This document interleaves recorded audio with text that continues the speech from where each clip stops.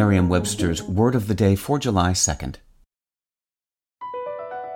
Across America, BP supports more than 275,000 jobs to keep energy flowing. Jobs like building grid-scale solar energy in Ohio and producing gas with fewer operational emissions in Texas. It's and, not or.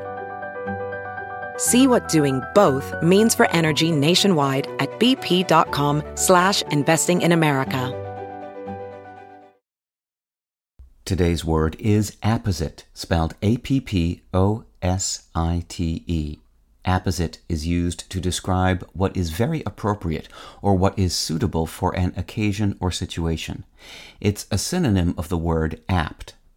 Here's the word used in a sentence from the New York Times by Seth Mnookin.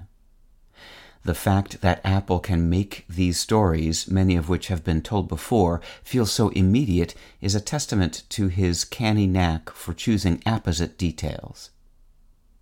The words apposite and opposite sound so much alike that you would expect them to have a common ancestor, and they do. The Latin verb ponere, which means to place or to set. The prefixes that we see in the pair, ap and op, specify the kind of placement.